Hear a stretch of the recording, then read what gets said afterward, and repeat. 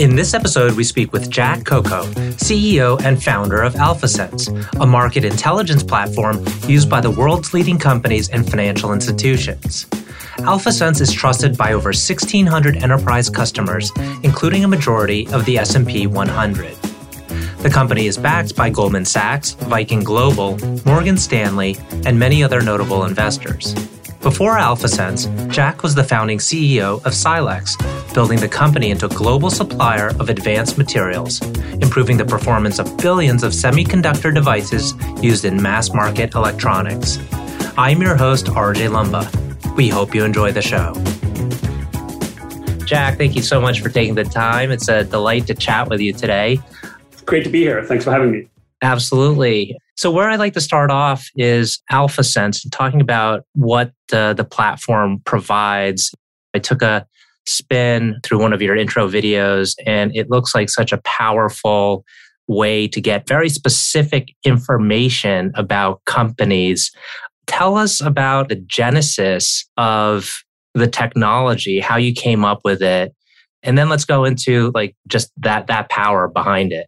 Yeah, this really started from my first job out of college at an investment bank as an analyst, working these incredibly long days and nights and weekends, gathering information, helping clients do M&A deals and kind of evaluate companies, their strategies, their valuations and plans. And I realized very frustratingly how hard it was to find all this information at the speed and precision that was needed, and always felt really nervous walking into a client board meeting and fearing like what I might be missing because I couldn't possibly have collected enough information. I could have missed something really critical because it was so manual to find this information with kind of legacy solutions and legacy tools.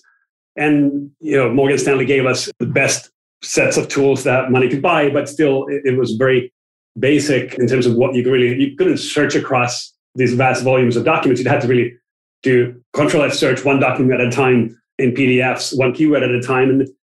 And shockingly, that still exists and goes on today. But we are trying hard to change that and upgrade that research process. And what we really decided with my co-founder was that there's a big problem, and kind of the traditional solutions and providers aren't really trying to solve this. You had sort of Google and others solving this for all of us in a magnificent way for as consumers, searching across vast volumes of information on the internet. But nobody was really doing this for business information, for all the kind of thousands of sources of proprietary information that you'd really have to subscribe to, go log into portals one at a time and figure out where to even get started before you could start looking for what you needed. So we decided that it was, this was going to be really hard, but it was going to be possible to bring this all together and then bring AI to bear, machine learning, natural language processing, to take all these thousands of sources, millions of documents, billions of data points kind of in that kind of massive amount of data, and understand it based on algorithms, based on AI, to almost read textual documents like a human would read, but do it with algorithms so that we then build a really smart search engine that searches sort of like a B2B Google across all these information sources, and then gives you just the information you need precisely, quickly, reliably, so that you can really do your job light years better than the way it was being done before. Mm-hmm. And the information sources that the technology is drawing on, is this a combination of publicly available as well as private subscriptions? Yeah, it is really a combination of both, starting from kind of publicly available company disclosures, filings. You go to the SEC's website to get a lot of information, and you could go to kind of all kinds of news sites. You could search on the web. You could go to companies, investor relations sites. You could go to your kind of data terminal if you're a financial investor, and lots of other places. And some of these are proprietary, some are public.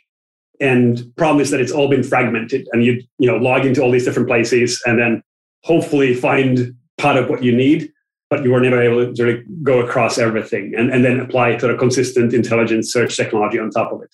Mm-hmm. So given that this the problem you solved emanated from investment banking, are you now used by most or all of the investment banks?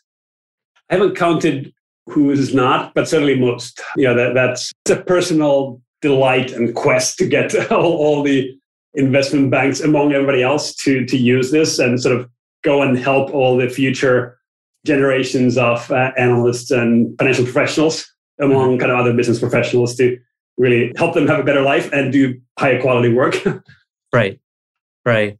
And is there anything that, given the power of the technology, was there a use case that you maybe surprised you where the technology or you had a client that was using it in a particular way? I just imagine this has many use cases. Yeah, there certainly have been some that have been surprising. I think the main positive surprise was that this was so relevant across not just financial types of users in kind of investment funds and investment banks and others where we started. We always thought that we're going to have a corporate clientele as well, but it turned out that that was a really huge use case and opportunity. And there were so many different types of people inside corporations that needed better information about their competitors and their suppliers, customers, partners, ecosystems that they operate in and launch products. And they needed to estimate the sizes of those markets and kind of understand competitive dynamics even ahead of time. And so there was a lot that was surprising. It was a little bit of a blind spot, but a very positive surprise as we started to really learn how directly applicable the same solution was really across financial professionals and just business professionals of many types. Mm-hmm. Looking back to earlier in your career when you were an analyst at Morgan Stanley, back then, did you ever think that one day you'd be raising hundreds of millions of dollars from names like Goldman Sachs and Soros and the major financial institutions? I will have to admit that never crossed my mind. But I just didn't think about it that far. I just had this aspiration in my mind. I actually convinced Morgan Stanley to move me from London to Silicon Valley to work with tech companies with really the motive of finding a tech company to jump into so that I can then find somebody else to found a company with. And so I had that aspiration, but I really didn't understand what it would entail and how much money I would have to raise or from whom, or the idea was just to become a tech entrepreneur. And I had this sort of non-traditional way of getting there through this sort of financial career where I got started. Mm-hmm. And what was it looks like you've been involved in a number of entrepreneurial pursuits. Can you tell us a little bit about some of these other companies? Yeah, absolutely. First was really something that just like opportunistically popped up during a time when the semiconductor industry was really trying to improve performance of chips with new materials. And somebody I knew from university was PhD focusing on this performance materials that help semiconductor chips operate with less capacitance, which meant faster power, less power consumption. And that sounded like a great idea. Turned out that it was just a really hard thing to do, really hard technology, basically manipulating molecules. Today, I'm just super excited to be working with software code as opposed to molecules. But back then, that was the frustration of just the timescales of making that technology work were so much harder. You had to convince these big semiconductor fabs to buy from you as a small startup. And just think about how risk averse they were, and it was a miracle that they would ever do it. Knowing what I know now, I've never tried, but we succeeded because we were naive enough to think that it would work.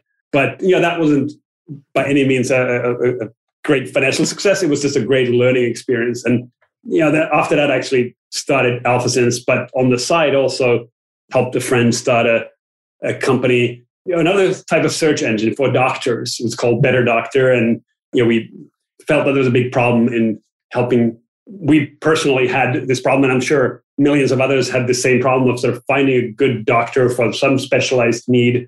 And you needed to find one that had good reviews, and you didn't know where to start. And so we built a search engine that would index all of doctors in the US and kind of all the reviews about them, aggregate all of this together. That was a bit of a better success. We ultimately ended up selling the company. So the AlphaSense was my personal calling. It's more sort of going to solve this problem that I've experienced myself so viscerally and that analyst job. So this is still like absolutely my favorite one. Right. Well, when you think of AlphaSense as a B2B Google, it frames it in this light of a massive market, immense market, which is probably why you're attracting the investors you are attracting. Now let's switch over to investors, one thing we love to talk about is how investors have helped you beyond financial capital. There's probably some anecdotes you could share with us, or maybe how you went about selecting your investors. So would love to hear about the value that's been provided to you by some of your investors beyond financial capital. Maybe I'll just start from kind of the latest round to working back. We had the fortunate opportunity to really pick the kinds of investors in our Series C that could best help the company at this stage. Kind of crossover investors to think about investments in terms of, can this company go public? Can they be a really large company one day? Can we help them in that process? And so we wanted to find an investor like that. And that's kind of what led us to Viking Global as our lead investor for the last round. And then also the growth investment arms of Goldman Sachs, Morgan Stanley, Citi, Barclays, and others, with the idea of both kind of, they understand the markets, of course, and kind of understand this path that we need to go on. But they also are partners that we work with. They provide content to the company. And so it was kind of a combination of a strategic investment and a savvy late stage investor. And getting so many of them to become investors in us, I think really created this beautiful partnership where they are partners, they're customers, they're investors that benefit from the equity upside that they get as they help the company succeed. So that took a lot of effort to put together, but that's been certainly incredibly valuable already. Not just because of the advice that we get from all these experienced smart investors, but also just in how they're able to now help us navigate their organizations internally and put us in touch with the right people, both internally and externally. So that has been incredibly valuable.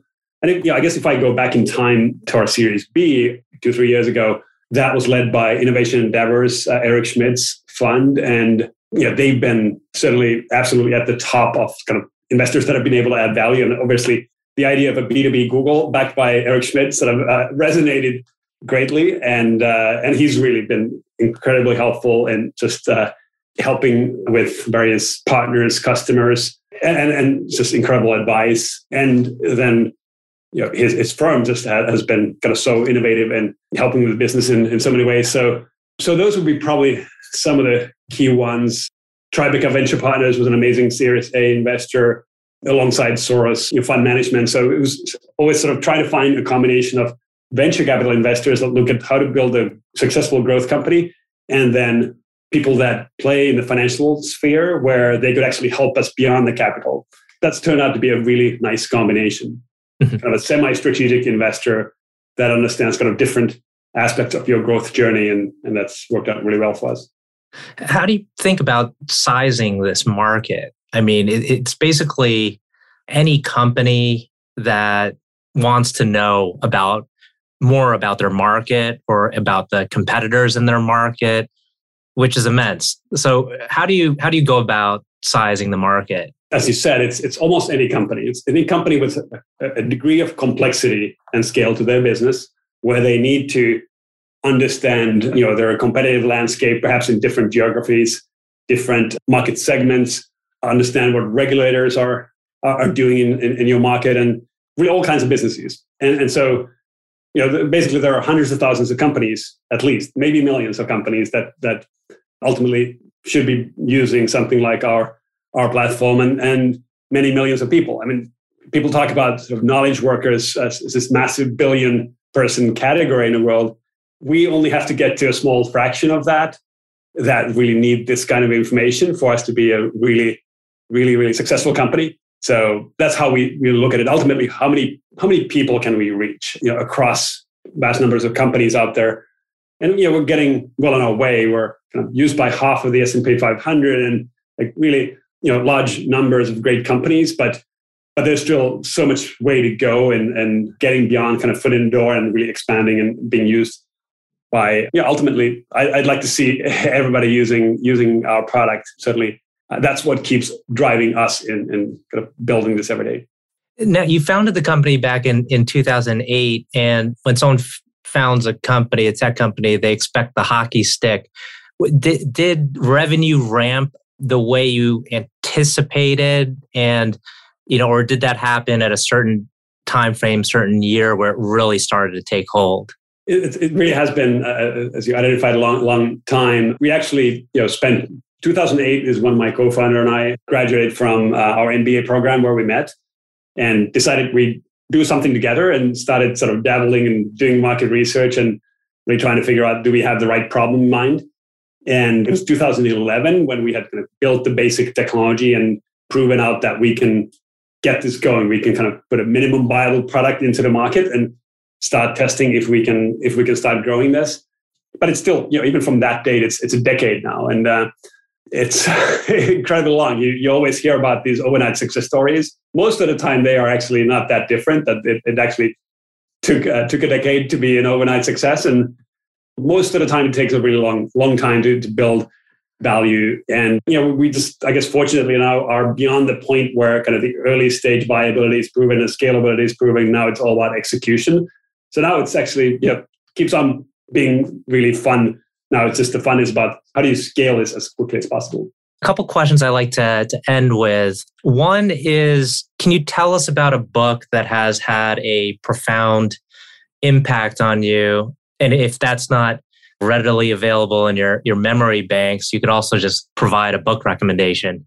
So many books. Maybe I'll mention the last one that I was reading, Frank Slootman's CEO of Snowflake. One of these sort of inspirational companies that have had this incredible success. And so I wanted to really read how he's approached growing multiple companies really at these incredible rates. And the book is called Amp It Up. I certainly would recommend it.